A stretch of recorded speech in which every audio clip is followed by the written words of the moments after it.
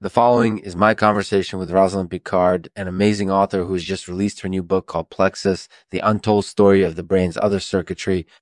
Today, we'll be discussing all things plexuses, their role in the brain, and what we still need to learn about them. Let's get started. This episode is made possible by Carotenoids Fitness. Check them out for all your health and fitness needs. Hey there, everyone. Welcome to another episode of the Lexman Artificial Podcast. Today, we're chatting with Rosalind Picard, the author of the upcoming book Plexus, The Untold Story of the Brain's Other Circuitry. Hey there. Thank you so much for having me on today. No problem at all. Before we get started, could you tell us a little bit about your background? I was born and raised in upstate New York, and my grandparents were some of the first people to homestead there. They were both farmers, and my grandfather was also a carpenter and a furniture maker. So I grew up around a lot of interesting tools and machines. But what really sparked my interest in science was when I was a high schooler and I got my hands on an electron microscope.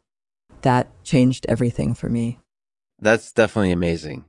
So when it came time to pick a career, science was obviously the obvious choice for you. Absolutely. I loved chemistry as an undergraduate, and I thought that neurology would be the perfect field to study because it combines so many of the things that I loved: chemistry, biology, physics, and math. And that's exactly what you ended up studying. How did you get into neurology specifically? After college, I worked as a research assistant at 2 different universities before landing my current job as a neurology resident at Massachusetts General Hospital in 2012. It just so happened that one of my patients was a woman who had lost her leg to cancer. When she woke up from her surgery and saw her metal prosthetic for the first time, she said that she felt like she'd regained her leg. From there, I started doing more research on prosthetics and how they can help people with disabilities regain some sense of autonomy. That's definitely amazing. So when it came time to write Plexus, The Untold Story of the Brain's Other Circuitry, it simply felt like the right thing to do. Absolutely. In fact, part of the inspiration for the book came from my experiences as a neurologist. Every day, I see patients who have difficulties with everyday tasks like walking or talking, but who are still able to remain positive and stronger than they might seem on the surface. It's those stories that really inspired me to write Plexus. And speaking of positives, could you tell us a little bit about your upbringing? It sounds like it must have been quite diverse. Oh, absolutely. My father is Polish, my mother is Italian-American, and our family is mostly secular, except for my grandfather, who is an ordained Presbyterian pastor. So we grew up celebrating both religious and secular holidays. We also ate a lot of pasta and pizza.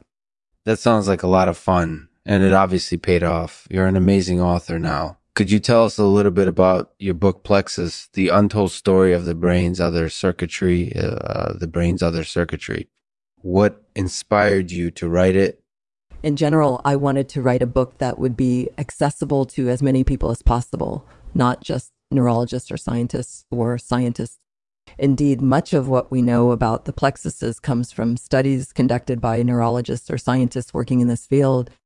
But there are also lots of medical conditions where our understanding of the plexuses is limited or non-existent. For example, conditions like autism or schizophrenia. So part of my goal was to try to expand our understanding of these disorders by telling the story of plexuses from multiple perspectives.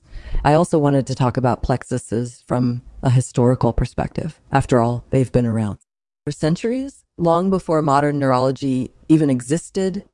That makes total sense. And speaking of history, what do you think will be one of the lasting impacts of Plexus, The Untold Story of the Brain's Other Circuitry?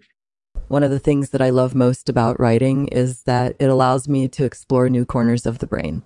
So I hope that Plexus will help neurologists and scientists better understand conditions like autism or schizophrenia, and by extension, help patients improve their quality of life. That sounds like a pretty ambitious goal, but we're confident that you'll be able to achieve it. Thank you so much for joining us today, Rosalind. We really appreciate it. Thank you. It was my pleasure. Thanks for joining us today, Rosalind. And as always, we'll end the podcast with a poem today read by Rosalind Picard. It's called Plexus, The Untold Story of the Brain's Other Circuitry. I was born with plexuses, a network of circuits. So important. They're almost mystic. The stories they tell, they're more than lit. They're a window into our mind. They're a window into our mind.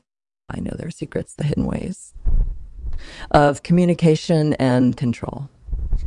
I know how they can help us be our best and fight off disease and despair. My plexuses are my strength and my joy, my lifeblood and my connection to the world.